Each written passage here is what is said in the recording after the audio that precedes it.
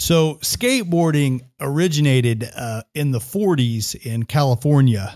Surfers who had basically nothing to do when the waves were flat, they started unscrewing the wheels off of roller skates and reattaching them to boards and rolling them down the sidewalk. Basically, they called this sidewalk surfing, and that was the origin of skateboarding.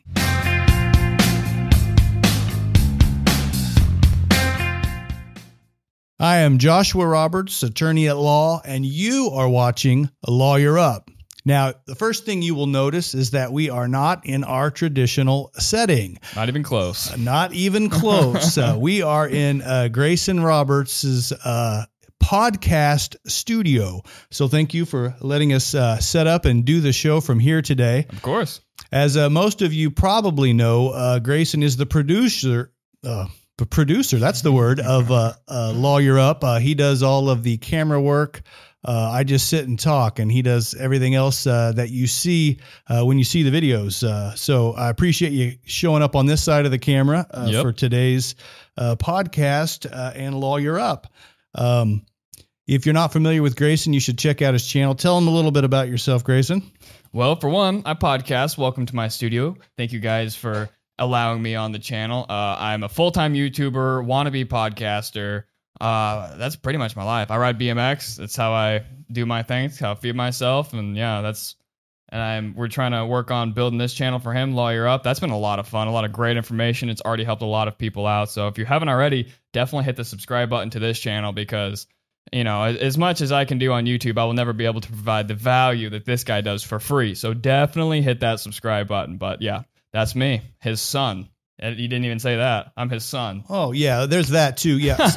Those of you in the Grayson world know me as Papa Roberts. A lot of you Papa do. Roberts. So, but yeah, if you're out there, I would appreciate it if you would like, comment, subscribe, share my channel. Also, check out Grayson Roberts' channel. Just type it in to YouTube, and it pops right up. So we have on his website, bossindustries.co, we have merch.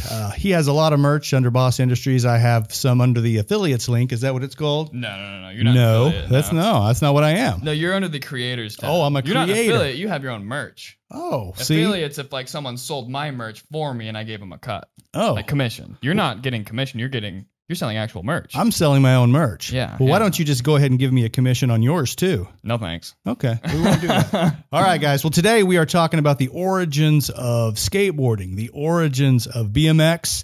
We're going to talk about the evolution of both of those sports, and then we're going to get into a little legal aspect. We're going to talk about skate parks and laws and liability and those types of topics on today's podcast. So are you ready to rock and roll? Yeah, so I've got some questions for him. So I started skating about almost a decade ago, which is kind of crazy to think about. And in fact, me and Kenzie were on YouTube last night, and we typed in your channel. We listened to the Covered in Polka Dots, and we watched one of my original skateboarding videos that you edited for me at the skate park. I'm sure you don't remember, but it was 9 years ago. Yeah, no, that's my old school channel, personal channel. I've only got 4 or 5 things up on that. And, so, not on this channel, on his like personal from like a decade ago, which is crazy. Anyway, so yeah, I came from skateboarding, and now I'm obviously a BMXer. That's my job. So I've got some questions for him here. And question number one is, well, it's not really a question, but I just want a summary of the history of skateboarding in the United States. All right. Like I said in the intro, skateboarding basically started in the 40s in California. You've got these surfers, and there are days when there are no waves. The waves are flat, and they wanted something to do. So they took apart wooden boxes and boards, and they actually unscrewed the roller skate wheels from the bottom of roller skates. And then they screwed them back in and attached them to these boards, and then they just started riding them. And that's kind of where the word skate, because of the skate wheels and board, skateboard, that's where it comes from. It's not terribly complicated. No. Pretty simple, like toothbrush. It's like, you're a caveman. How do we describe this? Well, we brush our teeth with it. Screwdriver. I mean, it's a pretty basic explanation or description of something, but that's what it was. They were boards that they had attached roller skate wheels two, and then they rolled them down the sidewalk, and it was called sidewalk surfing because basically that's what they were doing. Some kids started modifying crates, so they had some kind of upright support. Then they would screw these metal wheels into the bottom of these crates, and those were the original scooters. And remember at the time, well, you wouldn't remember, you weren't around in the 40s, but these were metal. These wheels were metal, not like the wheels that you know today. And they were narrow. Remember, from roller skates, they're just the bottom of your foot. So these wheels were very, very narrow, very, very close together, and metal on the bottom of these boards. But it was a kind of a novelty that started. But in the 50s, it really began to catch on. And remember that we didn't have cell phones. You didn't have YouTube. You didn't have videos back then. So we didn't know really in Missouri what was going on in California. But TVs became more popular in homes, more commonplace in the 50s. And that's when some people started to understand this phenomenon that was going on in California during the 50s. And by the time we get to the 60s, there are several companies out in California that start manufacturing skateboards commercially. Now, at that time, they were still shaped like surfboards because that's what the people were. They were surfboarders. So there were these long boards with pointed ends, kind of like surfboards. And we've seen kind of a resurgence of those types of long boards. But in 1964, a TV show called Surf's Up began promoting skateboarding on TV. And that's kind of when the phenomenon kind of became popular everywhere in the United States. We get up to the 70s.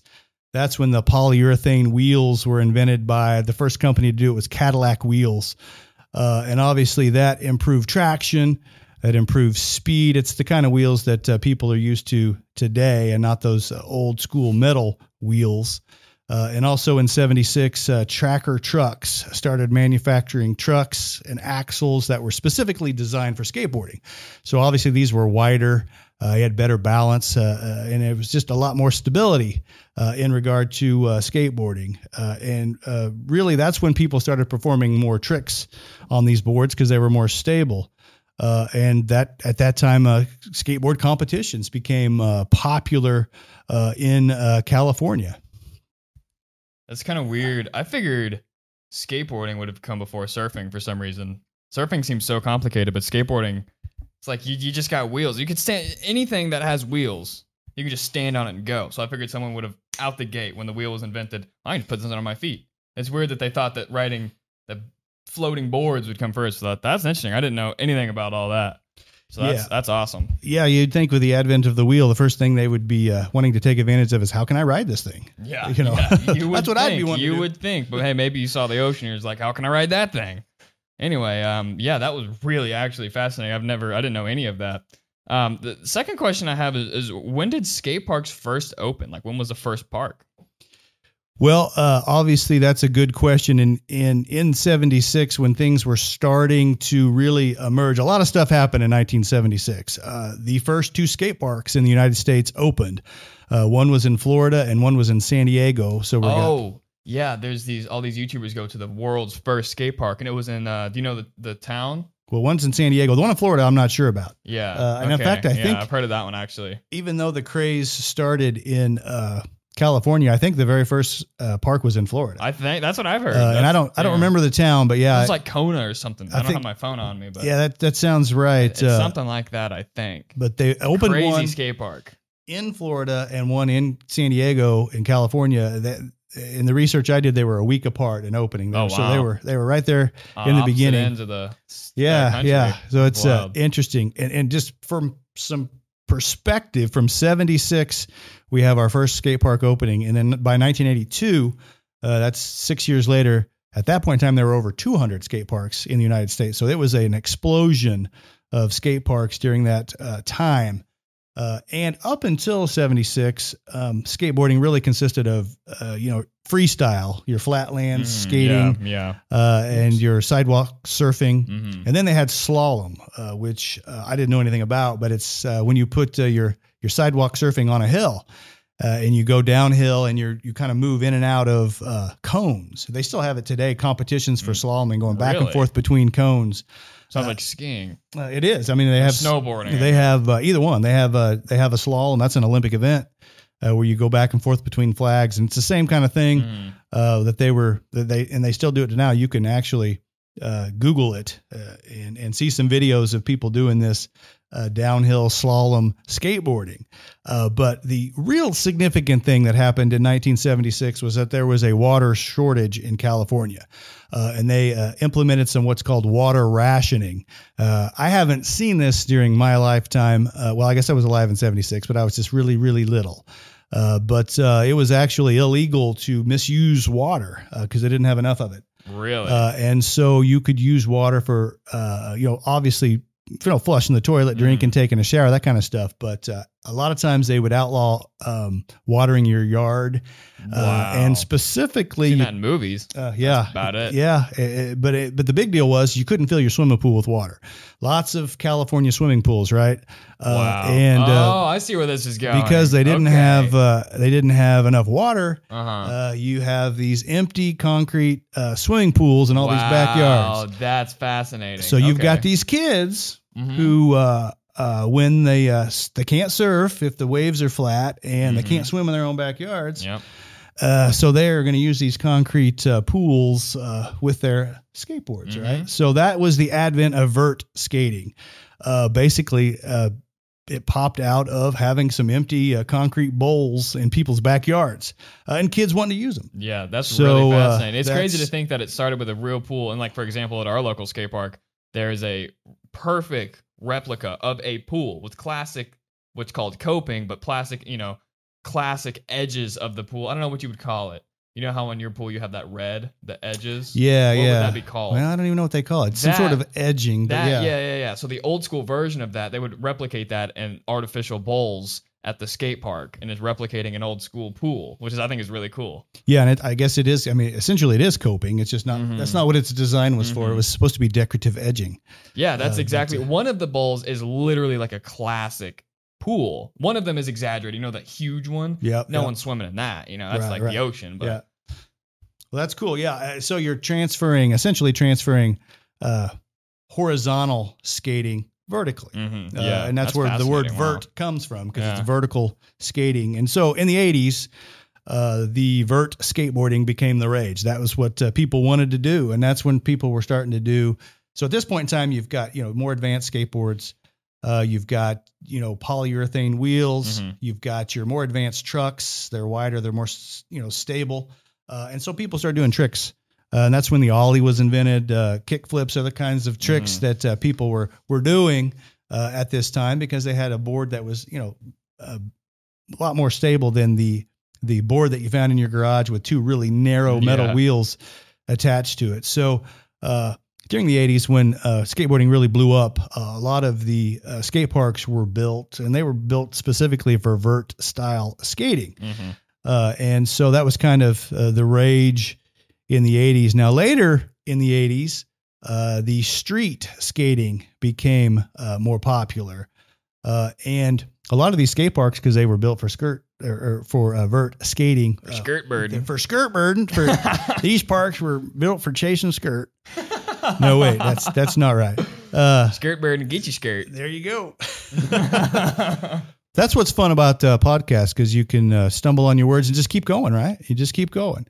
But different vibe. It's different vibe. It is different. It's Your different. Screw ups you turn into a joke you have fun with, but otherwise you're like, oh, I messed up. Messed now I gotta up. go back and edit it. But now it's just like you run with it. Yeah, this is fun. Yeah, I it's enjoy a this. lot of fun. Yeah, and especially when you get one of these things and you start yelling at people while you're doing the podcast, then it gets really fun. Yeah. Well, feel free to yell at me if you need to. I will. All right. So what were we talking about? I don't know. Oh yeah, we were talking about street. We were talking about street. Skirts. We were talking about skirts and street, right? That's so right. Okay. anyway, these street guys that were, the parks were built for the vert guys. So the street guys, they head out into the community, right? And they're riding in the streets, shopping centers, parking lots, and they wanted steps, ramps, curbs, benches, ledges, rails, that kind of thing.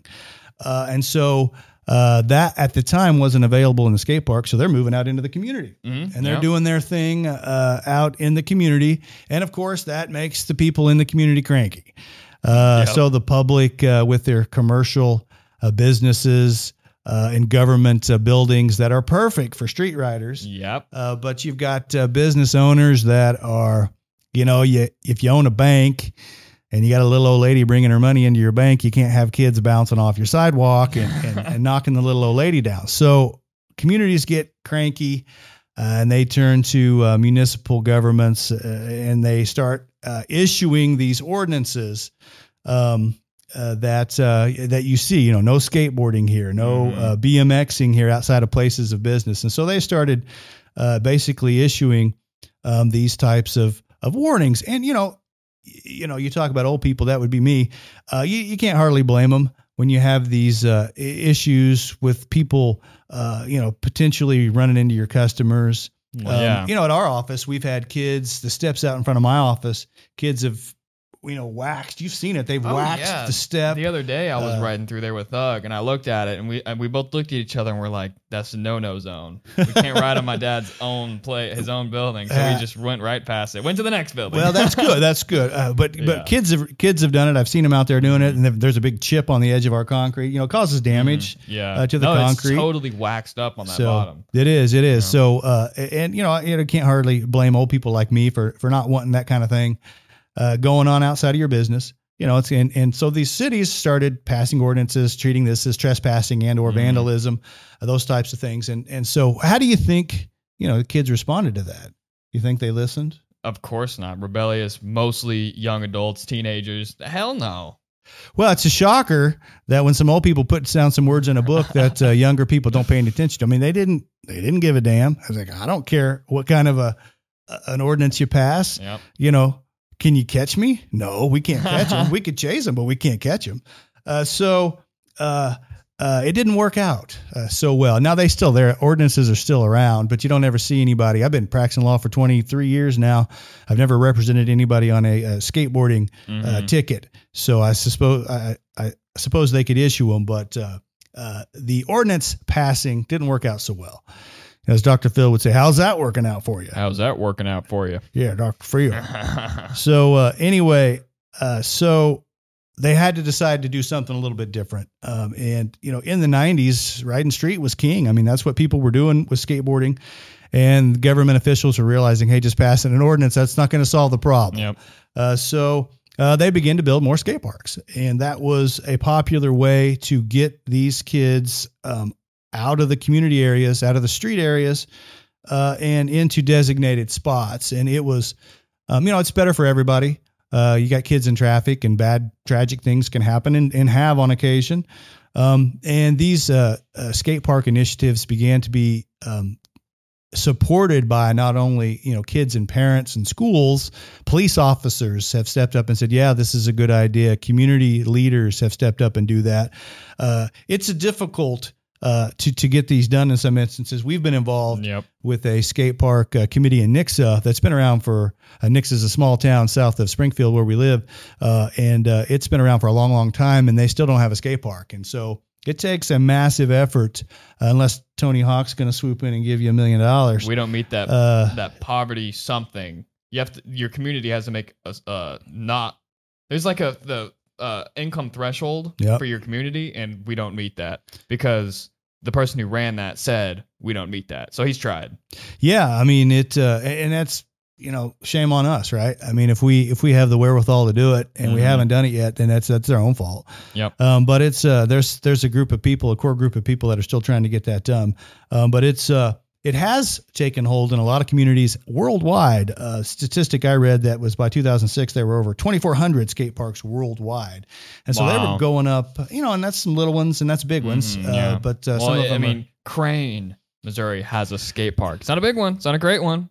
But they have and I think park. there's 4 people that live in Crane, I think, right? So maybe 3 at this point. But we've got a community of roughly 30,000 and we still don't have one. So fortunately, Springfield has a very nice park. You got to pay though. But you got to pay. I've been to 2 skate parks. I've been to hundreds of skate parks. I've been to 2 in my life, other than Springfield that you actually have to pay for. We have 1 skate park and you have to pay for, which is unfortunate, but At least we have one. Yeah. And we're going to talk about that here in a little bit, what the different types of skate parks are. But just finishing out with the history of skateboarding, in 2010, we started seeing these electric skateboards, and the popularity has continued. And coming up in what now it's the 2020 Olympics, but because of COVID, it got kicked back to 2021. Skateboarding has actually been added as an Olympic sport for the first time. But it has been. Well, maybe it's not the first time. But, you might be right. I don't know. You know, they've had snowboarding and those other types of things. They've had several similar things in the Winter Olympics, but for the Summer Olympics, they're going to have street. Yeah, I'm probably thinking of like X Games or something. And it may be street and park both are going to be categories where you can get an Olympic medal. Wow, coming up in 2021. Yeah, if the world doesn't go to hell with COVID by then, more than it already has. So. Anyway, that is basically the history of the skateboarding. That's interesting, and a lot of those same problems are still like we see when we're out riding or skating.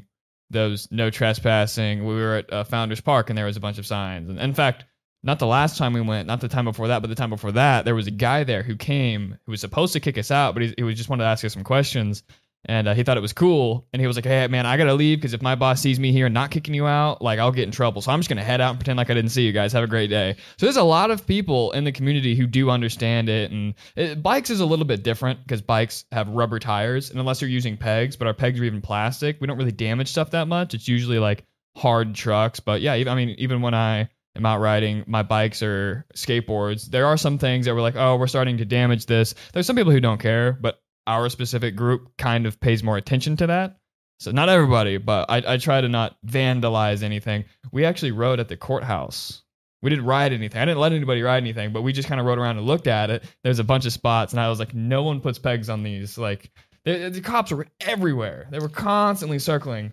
So we didn't vandalize the courthouse, luckily. Well, that's good. The one in Springfield you're talking about? The old one, yeah. That's the police station. Springfield's police station for the city cops is just south of there. Just north of there is the county sheriff. So that's where everybody swarms. That's the last place you want to be doing any type of mischief. Yep. However, the jail's right there too. So if you get busted, it's a short ride. We rode right past the jail because what we actually did is there was a this business had this really ugly feature that made for a beautiful bike spot. So they tried to get a couple clips on it, and sure enough, a cop comes rolling down as we're riding on literally the front door of this business. That one guy, I was kind of standing off because I was like, this is sketchy. But the cop luckily turned and didn't bother us. And then right when we left there, we're like, oh, we're totally getting in trouble for this. We ride and we look at the entrance of the jail. But anyway, yeah. So the problems still are the same these days. But anyway, so what about BMX? That's what I do. What about BMX? I hear you. And so when we're talking about BMX, and this was doing my research on this, it's kind of news to me. BMX stands for bicycle motocross. Mm-hmm. I met like 2 years ago. I've been riding for about a decade. I didn't even know that. Yeah. And basically has its origin with, bike racing on dirt tracks, similar to motorcycles with kids, they're too young or their parents won't let them ride a motorcycle. So they've come up with these replicas that don't have engines. Mm-hmm. These much BMX, much slower. Unless you just drop them out of an airplane, then they move at the same speed. I think there's physics behind that. But anyway, that's a different story for a different time. But so from that, of course, emerged the freestyle BMX genre, which is stunt riding essentially on these modified bikes. And the disciplines in that have developed over the years, of course, are street, which we've talked about, public places, urban areas, park, which is, your skate parks, those types of ramps, jumps, those types of things. Of course, vert, which we talked about. A lot of times and what I read, we're classifying that as your, between your quarter pipes, riding back and forth, that kind of thing. Yep. And then stuff I wasn't as familiar with, flatlands. Which is, and I've seen some videos of people just doing tricks on bikes on just a flat land where they just kind of flip it upside down. Yeah, you'd be standing up and straight up and down, doing kind of weird stuff like that. It's wild, which niche. Is a lot. Yeah, I got to have a pretty good balance to do that stuff. And then of course the trails, the dirt trails, jumps, that kind of stuff. Which your last video was at a dirt trail. Yeah. Where was that? For my first time. That was it wasn't in Springfield. It was close though. It was west. Okay. Well, I had never even seen any, or Really heard close. of anything It was like only that. like 12 minutes away from here. Yeah, no, it was really fun. Yeah. Yeah, I don't even know. Battlefield is west of Springfield. I don't even know where that is, but yeah, it looked pretty cool. Yeah, I'm not sure where exactly it was, but yeah, it was super fun. Well, that's cool. So to answer your question, I kind of got off track a little bit, but back in, and we go back into the 70s where the skateboard craze is going. They're getting parks built, and they're taking their skateboards and they're building little ramps and jumps like kids do. And and people with bikes are like, hey, I want to do that. Yeah. So of course they started using these ramps, these jumps, and the same thing with in 1976, we got a water shortage. Kids are riding skateboards in pools, and the other kids with the bikes are like, hey, I want to do that too. So they start doing the same thing in these backyards. They start having essentially rallies where they get together, jams, those types of things, jams, where they were doing things, and people are bringing their bikes, and they're doing the same things that these other skateboarders are doing. And these Devin and Todd Bank are two brothers that I think that's their names. I'm making sure. That kind of were known as the origins of riding bikes at these. And I'm not sure on the last name, but at these rallies. And you can actually look them up. They've got the whole history of kind of BMXing, and they would just bring their bikes to these skateboard rallies and do their thing on a bike. Yep. And they were welcomed, and it kind of started the BMX craze. And if you look at the webpage that talks about the history, what's interesting is that they weren't riding BMX bikes like you ride. Yeah. They were riding bikes that had banana seats, big brakes, big old long handlebars. Oh, There's a picture of a guy. He's doing a wheelie on the banana seat. It's just kind of funny because the bikes weren't designed specifically for freestyle BMXing. So it's pretty funny to see somebody doing tricks on an old banana seat, but that's the way it started, and in the 80s, the popularity increased. People started manufacturing, bikes specifically for freestyle skill set, the kind of stuff that you do, instead of just, the BMX racing or whatever, old dirt bikes or banana seat leisure bikes. Before we keep going, we have to pause for a quick break, but we'll be right back. So keep that thought in mind. All right. And we are back. And so we were talking about how the popularity had increased in the 80s. What's a little bit odd with BMXing is in the 90s, that just flew out of your ass. Yeah, it did. You sure did. That happens. In the 90s and the 2000s, the popularity of BMX kind of diminished. It went down. And nobody really had, in my research, a very good explanation as to why. If I had a guess, I would guess that probably Nintendo and PlayStation and those guys had something to do with it. Yeah, probably. I don't know. But anyway, it kind of went away. However, since 2010, there's been a resurgence of BMX. It's increasing in popularity. And it's had the same issues with kids wanting to ride street, getting out into the community settings. With ordinances being passed, not really solving the problem, and people designing parks these days for both skateboards and BMX. And the resurgence has been popular enough that BMX will now actually be freestyle BMX is going to be in the next Olympics in Tokyo. Oh, really? I didn't even know that. So it's supposed to be. Now, I'm not positive skateboarding was the first time, but for BMX, it will be the first time. And it was supposed to be 2020 last summer. It was supposed to be in the Olympics. Now everything got shoved back a year. So hopefully we'll have the Olympics in 2021. It'll be interesting to see people doing their freestyle BMX at that level. So that'll be fun to watch. Crazy. So does that wrap up? That wraps up the history of BMX? Basically, that brings us up to 2021. All right. Next year, and it's going to be an Olympic event. So that's kind of, it overlaps and intertwines with skateboarding. So I didn't want to, kind of this. I didn't want to repeat myself, but yeah, same kind of deal. So what about skate park laws? Like, what are the laws that go into all this stuff? Like legal side of things that us kids have no idea what. Yeah. It's the adult side of all this. And since we're Lawyer Up, we're a legal channel, we're going to get into some of the legal aspects, which we'll try to keep it interesting, right? So, but when we're talking about skate park laws, you've got the idea that communities realize that passing ordinances to prevent people from skateboarding and people from BMXing and riding in commercial areas, that wasn't going to solve the problem. So we need to actually build these parks. and give them a place to go and do their thing. So as more and more skate parks get built up, we have more and more laws about it. And, when you're talking about skate parks, the issue is liability, of course. What they all say. Yeah. I mean, that's what old people say is, well, I don't want you to do that because of the liability. My last BMX edit, there was a lady who's like, there's a clip. Do you know what liability is, young man? I was like, bitch, I sure do. I didn't say that. She was a sweet lady. That's why my dad went to law school. Well, I don't have to pay attention to So I can do whatever I want. Yeah, there you go. So, but yeah, and when you got skateboarding, BMXing, somebody is going to get hurt. That's not, it's not an issue of if, it's an issue of when. So you have to deal with this scenario of dealing with what, it's classified legally as an inherently dangerous activity.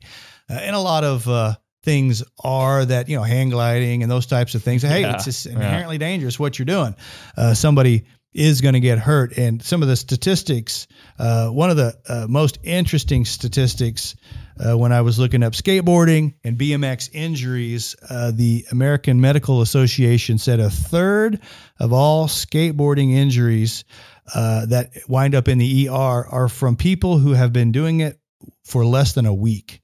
Wow, so really? A third of all injuries come from newbies who do something that they saw somebody else doing that they have no business doing. And then they wind up in the ER. And I don't know if you found that to be true in your experience when you're riding. Yeah, I've got, but, there was this ramp. I hadn't hit it until my second year of riding because it was such a gnarly ramp. And if you hit it with speed, you have to have incredible control. Anyway, this kid who never rode a bike before got on my bike. We did it, and I got it on video, and he broke his front teeth. Wow. Yep. See, there you go. Yep. It looks easy, and the better you are, some of your videos, you make it look real easy. But Which if makes people try things that they should not be trying. If I did that, I'd wind up in the hospital probably permanently. So I wound up in the hospital, and I know what I'm doing. You did. I'm sure you're still paying for it. Yeah, that was a bad night. Yeah.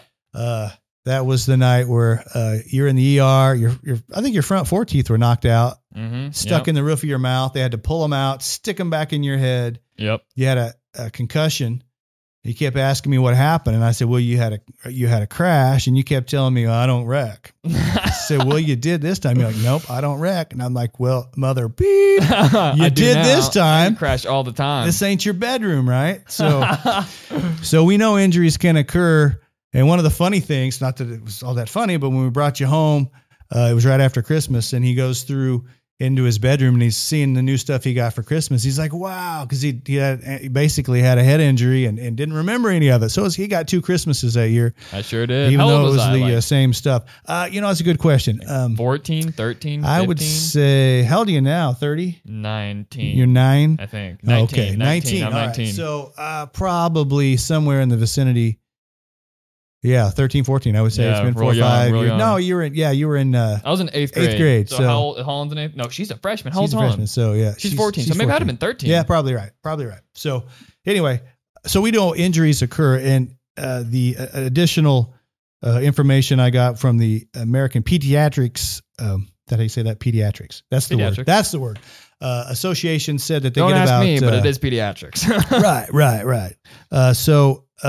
They said they get about 50,000 ER visits a year from people on skateboards and BMXing type things. However, they said that's a lot less than they get from football. So even though it's a dangerous activity, it's not it's not any more, not super high risk. But obviously people are going to get hurt, and the bottom line is that there's a very real risk of injury when you skateboard or you BMX. So from a business perspective, the concept, if you're thinking about it from somebody who owns a skate park, is, you have, for any business that operates, you have a duty to protect. That's what it's called, a duty to protect people that you invite into your business. So that's the kicker. That's what you got to worry about. At Walmart, somebody drops some spaghetti or spills something on the floor, and you hear, clean up in aisle 7. And then you see one of those little yellow signs there, and people kind of come running when you have those types of things. And that's because of their liability. They've got a duty to protect people that are wandering through there. And if I had a case where somebody was out in the greenhouse and they were watering the plants and the water had run and kind of mixed with the dirt, and they were looking at the plants and they stepped down on a leaf and just fell down and injured themselves. Oh, wow. And we got some money out of Walmart because of that, because they have a duty to protect people that they invite into their business. And all businesses have that. And when you ramp up what you're doing, you ramp up kind of the liability. And you think about amusement parks. And it's like, why do they have all the rules that they have? Why do they have to be a certain height? Or why do you get strapped in sometimes uncomfortably tight? Yeah. That's because they got a duty to protect you. If you go to an amusement park and you pay the price of admission and they kill you, you got a pretty massive lawsuit against you. So they do everything that they can to prevent that liability. So that's the issue. When you're a business, you've got the duty to protect people that come in to your business. Now, we're going to talk about the different types of park ownership and how you can basically get around or deal with that duty to protect. So the concept is, there really are two types of ownership. Either your skate park's going to be owned by a private foundation or an individual. Could be Tony Hawk Foundation. Could be me. I could own a piece of property and open up a skate park. Or it's going to be owned by the government. It's going to be your city, your county, whoever. So it's either going to be privately owned or it's going to be governmentally owned. Then the flip side of that is you're going to either charge for admission or you're not. So you're going to have basically 4 different types of skate park ownership. And the one that you see most common are your free government parks, where you have, you pull up to this kind of outdoor skate park and there's nobody there. There's nobody charging you admission. And usually those are owned by the government, the city parks, right? They're there. And the laws are set up to protect free parks. Whether it be government or privately owned, if you're not going to charge admission, the laws are set up to protect you, because, you'd almost have to be at a, kind of a government park where you're not monitoring it. So if somebody shows up and they fall down and, break something, then, you're just like, well, heck, we weren't there. We don't know what they're doing. We can't really do anything about that. So when it comes to government type parks, there's something called sovereign immunity. And that's what the governments have in a lot of different areas. I got a little too close. No, it seems good on the thing. Anyway, but the concept is the king can do no wrong, and the king is the government, of course. They make the laws, and they're like, hey, we're going to give ourselves immunity in this area. So for these free government skate parks that we have, essentially, they've got sovereign immunity. So if you get hurt and you sue them, that's a defense. It's like, we have sovereign immunity. You can't sue us. So that's is how kind of these government free skate parks go forward. Now, there's a couple of exceptions if it's an unforeseeable dangerous condition on the property. So, if you were riding a bowl and you fall down and hurt yourself, you can't sue them for that. But, if you're out there skating and a light pole falls in on you and kills you or whatever, that's different. You could say, hey, that was unforeseeable. That's an unreasonably dangerous condition on the property. So that would be an area where your sovereign immunity wouldn't cover you. And then also the other exception is if they start charging. If they charge a fee for what they're doing, they move from being a government entity or a government function to more of a business function. You're like, hey, you're going to act like a business. You're going to get money and profit off of this particular endeavor. Then you're going to pay, you're going to have to either get insurance or you're going to pay for it because you're going to then have the duty to protect people. So when they move into the pay area, which we see, that's why, we've got the issues that we do with our local Springfield skate park, right? They charge you to get in. They do. And they make sure that you're wearing your helmets and you're doing the types of things that you're supposed to do to protect you. So, well, they have to be. Or somebody like me will sue them. They get in a lot of trouble for it. There you go. So when you move over to free, privately owned types of skate parks, they don't have sovereign immunity because that's for governments, right? They're not a government. But they have recreational use statutes and they differ a lot. A lot of states have them. A couple of states, Hawaii is one of them that has them specific to skate parks. But a lot of states are not specific to any entity. They're just talking about, hey, if you have private property that you own, that you're going to open to the public and let them, and it could be trails, it could be any number of things. But we're talking about skate parks. and you don't charge a fee, you don't charge anything, you'll also be protected. So it's the same concept, but they call it recreational use statutes, and it's a protection for people that open up their private land to the public. The exception, again, is for unreasonable, dangerous conditions. So if you're in an indoor skate park that's free, which you don't really see those, but the ceiling falls in on your head. You know, they're like, well, you didn't anticipate that danger. So if there's something unreasonably dangerous, obviously you're responsible for that. Mm-hmm. Or if you start charging. When you start charging people, you then wind up with the duty to protect them. And if you're out there and you're considering a skate park or starting a skate park or doing that, I'd always advise people to lawyer up, right? Get a lawyer, because these recreational use statutes vary from city to city, within a state, from state to state. They're just all over the place. So you'd want to get a lawyer and talk to them if that's something that you were thinking about doing. But that's actually the bottom line is that these skate parks that charge a fee are going to have a duty to protect their customers. Mm-hmm. So what does that involve? Well, when you're talking about this duty to protect it, when you're talking about specific to skate parks, and it can be, depending upon the business entity, but obviously number one's helmets. That's the number one type of injury you could have. That would be significant. You can get scrapes and cuts and stuff like that, but head injury can be permanent. Mm. So helmets are a must no matter where you are. But various states treat beyond that in different ways. Some of them require joint protection. So that'd be your elbows and knees. Require you to I wouldn't be able to go. Your pads on that that'd just be outside of your comfort zone, right? I wouldn't be able to move. Oh, right? Okay, yeah. That's not that I would look funny. I don't care, as long as I just wouldn't be able to move. Well, yeah, you look funny anyway. Yeah, okay. But okay, all right, okay. But anyway, so yeah. There it is. That's my first one. I'm doing pretty good. That's my first one. I forgot this isn't my show. This is your show. Oh, that's okay. That's okay. I've been kicked out of nicer places than this. Actually, I don't know that I have. This is pretty nice. Thank you. But anyway, but we were talking about, your joint pads, but it gets more involved than that. Waivers? Of course, waivers are good. Absolutely.